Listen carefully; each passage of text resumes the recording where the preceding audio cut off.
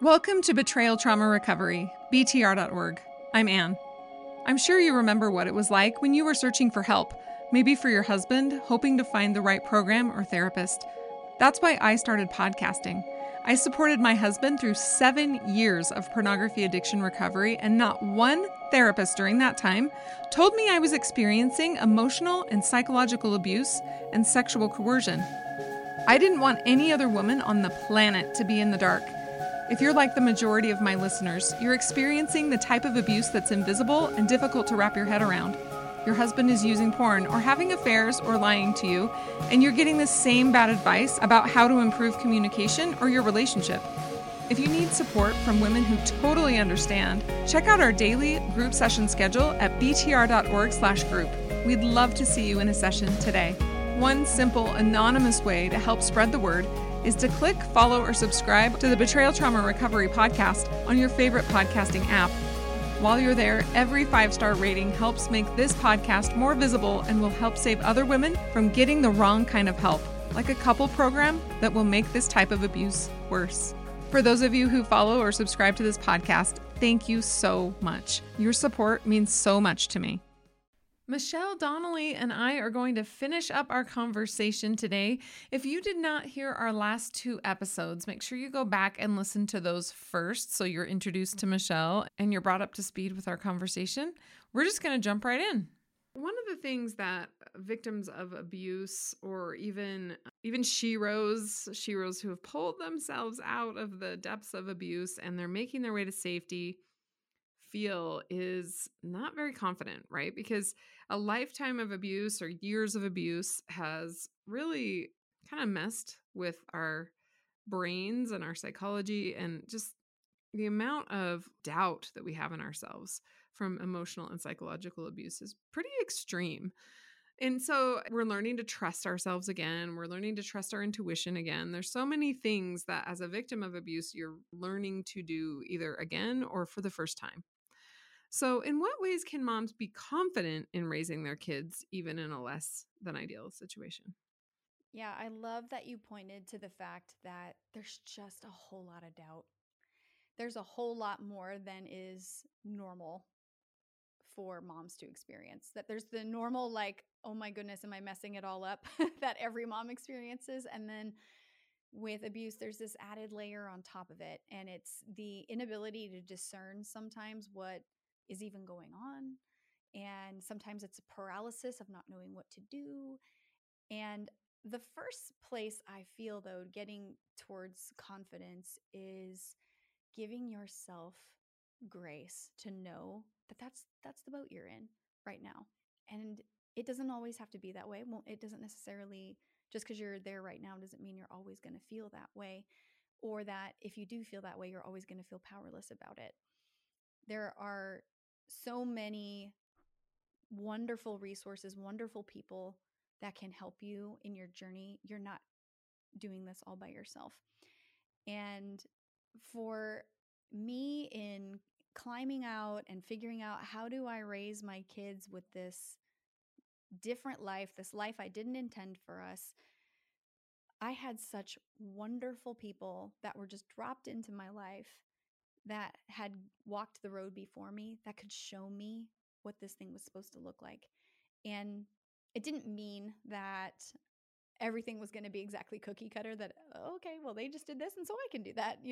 Sometimes it's reading books, or like we have a private Facebook group through Agape Moms called Beloved Collective, and it's moms sharing the things that they're going through. It's sharing their legal troubles or discipline issues or whatever the case is. And but in that, you realize, oh, I am not alone. I'm not the only one who feels like this. I'm not the only one whose kid is doing this or whose ex is doing that. And so much confidence starts to come when, number one, your experience is being validated and you're being heard, and you see that many people are going through similar things. But number two, when there's just so many ideas around things you could do or avenues you could take, and that, I think, is so empowering to say there's actually more than one way to walk through this. That though I may not get it perfectly, we're all in this together kind of thing.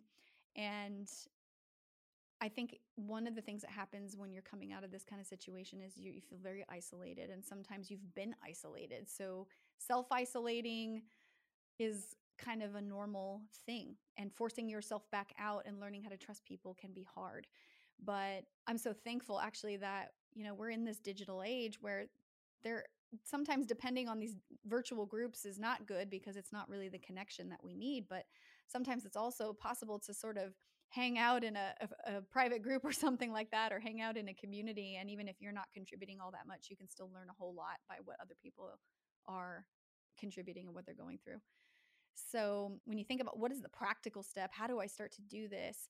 I've talked so much about working through your own healing journey, and that is a big piece of that. And God brings the ultimate transformation for us as we walk through these things with Him. But one of the very practical ways that we experience that is with other really wonderful, safe people around us.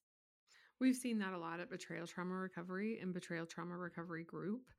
It's awesome because there's not like one right way to do it. There are principles that are true principles, right? Using boundaries to detach and keep safe, self-care, a network of support. Anyone who's worth their salt in recovering from abuse will tell you those things. I mean, those are really important tools, but sometimes implementing it is hard, and how you're going to implement it in your own life is hard. And so being part of a group and hearing how other women are doing it, or even hearing other women and realizing, oh, that doesn't sound like it's working. You don't have to say that out loud, but at least you can hear, like, oh, okay, I don't want to try that. It's really cool just to be able to share what's happening with you, hear what's happening with other people, and then also the freedom to choose what you want to do.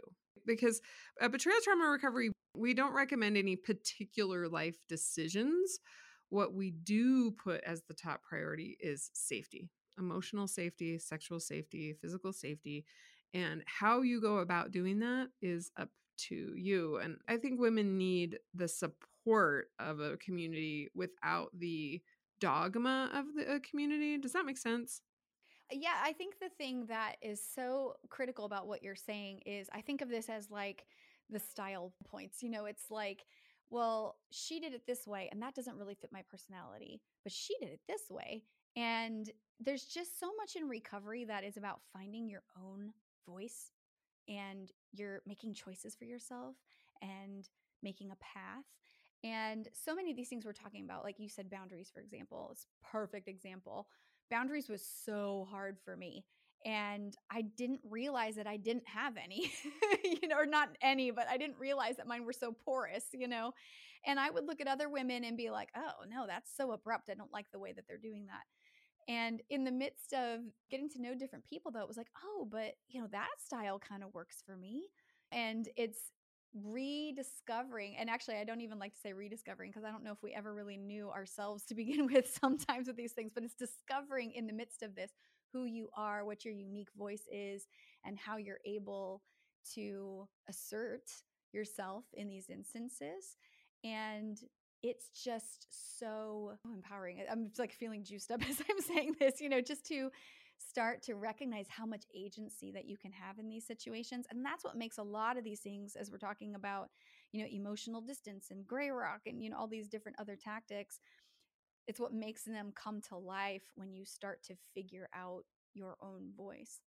Real quick before a response, there are a lot of so called betrayal trauma therapists or coaches or groups out there, but they don't approach pornography use or infidelity as an abuse issue, or they try to quote unquote treat both the abuser and the victim in the same setting, which is unethical. So if you hear something in this episode you relate to, check out the group session schedule at btr.org/group. We'd love to see you in a group session today. Now back to our conversation. Your podcast is titled the Christian Single Moms Podcast. And from a Christian perspective, here at Betrayal Trauma Recovery, we're interfaith, interparadigm. So we have atheists who listen, we have agnostics, and all different denominations of Christianity, Jewish women. Everyone is welcome here. Can we conclude with talking about some of the Christian myths, I would say, or some of the unhealthy cultural ideas in Christianity that harm women and that keep them stuck in abusive relationships? Sure. I think one of the things we have to separate out, and this is not just when it comes to the topic of abuse, but there's so many different areas, is not always do people reflect the heart of God perfectly. And people, whether intentionally or unintentionally, can hurt each other with the banner of the gospel being what they are using to justify their choices or their behaviors. And we have to piece that apart from the heart of God and recognize that there are some things that maybe a woman's been told, maybe she's witnessed, maybe she's experienced, she's been raised up in systems, all these kinds of things that don't necessarily reflect the heart of God. And I think one of those things is so often there is this sense that whether the husband or ex-husband, partner, whatever, whomever he is, the abuser, that so often women are receiving advice, and sometimes it's really well-meaning, but sometimes the advice is, you just be the best that you can be, and this person will change.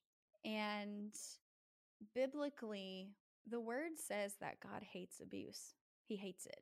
In Proverbs 6, you can go read through there. It says that there's 7 things that God hates, and it lists off lying lips and hands that shed blood, and all of these things that if you really look at them, they are the behaviors of an abuser. Adultery, right? Lust. If you look at, there's a passage, and I'm going to mess it up right now because it's not sitting in front of me, but I believe it's in 2 Timothy 1. But Paul says to Timothy, in the last days, people are going to be lovers of self. They're going to be abusive. They're going to look like they have godliness, that they're going to portray godliness, but be totally lacking its power, and that we should avoid such people. And I think that's what a lot of people misconstrue, when we see how do we practically live this out as Christians versus what's in the Bible. There shouldn't be a verses. If we're reading what the Bible says, those are pretty clear statements to say that you need to get away from somebody who's abusive, someone who is using spiritual means to manipulate other people. And Paul thought it was so obvious and so dangerous that he thought to write to Timothy about it before he passes off his ministry to him. And so we should take that same warning, and we should understand that this is something that a community of believers can be a place where there's great healing, but with that, there's vulnerability. And with that, then comes great manipulation from people who would use it for selfish gain. And so the intention in our communities should be to offer safety and vulnerability, and to make sure that we are very clear about rooting out what would seek to come in and take advantage of that. And I think that's one place where that's not always the message that people receive that are in, abusive type of circumstances. I think it's in the church when you talk about evil, right? Or you talk about wolves in sheep's clothing or something like that. You're thinking about it as someone outside the church who's trying to lure you away from the church, or trying to influence you to not live the commandments or something like that. And it's so infrequent that anyone addresses evil in the church or in your own home, right? Yeah, and the Bible says that Satan will masquerade as an angel of light. And so we need to recognize that, yes, can there be people from the outside trying to come in and infiltrate the inside? 100%. But do they also exist on the inside out? Also, yes, 100%. Right. And it might be in your own home, right? That's right. And so we have to recognize, though, and Jesus goes through the steps in Matthew 18, that we are called to see it, call it what it is, and address it. And if it's not going to be met with real, genuine repentance and change and remorse, that we're called to move ourselves away from that and to get to safety. That is a completely biblical way of handling an abusive situation. And all of that is designed to keep your life is precious to God, and keep you very much fixed in the center of His love and His protection for you.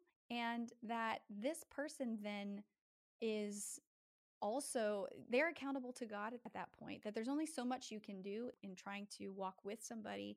And when they are so resistant and they don't want to see the truth, that we're called to move ourselves away from that so that they can go off and walk in their own path, and that God has a fully separate experience with them. And that may involve all, sorts of consequences and those kinds of things, but that God does desire safety for his people, does desire for them to flourish as he had designed them to be. He desires each woman in this instance to become the woman that he had designed her to be, and not sacrifice that for the sake of a person who's not willing to turn their lives over. Well, they're essentially sacrificing it to evil almost, which is sad. And women think of it as sacrificing themselves to something better, right? Because they're trying to protect their families. But the reality of it is they're not sacrificing themselves to something better. They're sacrificing themselves to abuse, which is not the better way. And calling it evil is so important. If the Bible says God hates it, we should hate it. If it says it's evil, we should call it evil. It's not a bad behavior. It's not bad manners. It's not short temper. It's not any of those things. It is a method of evil. All of these things that are considered abuse. And the scriptures don't say abuser. The scriptures use the word wicked. I'm loving that word. Right. So in Proverbs, very often, you'll see the word wicked, mocker, sometimes fool. But if you go through, and Proverbs uses a handful of different words to describe people who do these things, but in all of these instances, it says to get away. It says if you rebuke a mocker, that they're going to abuse you. So that says you're not always going to have the ability to have a reasonable conversation with this person. Sometimes your separation, your distance, your movement away from this person is the communication, that if they are going to open their ears, that is meant for them to be the thing that changes it. But if not, then it's certainly meant for you to gain some distance and some safety, because it's much more likely that they're going to influence you than you are going to influence them. Well, and we know that victims of abuse, we really are and can suffer from betrayal trauma, which changes the way we think. It changes our brains. It changes the chemistry in our bodies. So many women are suffering from health problems and depression and other things. So it's a really serious issue. And I'm so grateful that you came on today's episode to talk about this. Well, Michelle, thank you so much for coming on today's episode. Again, her website is agapemoms.com, and you can find her at the Christian Single Moms Podcast. If this podcast is helpful to you, please help us reach other women by following or subscribing and giving us a 5-star rating. Thank you for helping other women find us. If you've already purchased a copy of my book, Trauma Mama, Husband Drama, please circle back and give it a 5-star rating. A lot of women are searching for books about betrayal trauma on Amazon, and rating Trauma Mama will help them find this podcast, which is free to everyone. Your donations keep this podcast going. Go to our website, btr.org, scroll to the bottom, click on Support the BTR Podcast. And until next week, stay safe out there.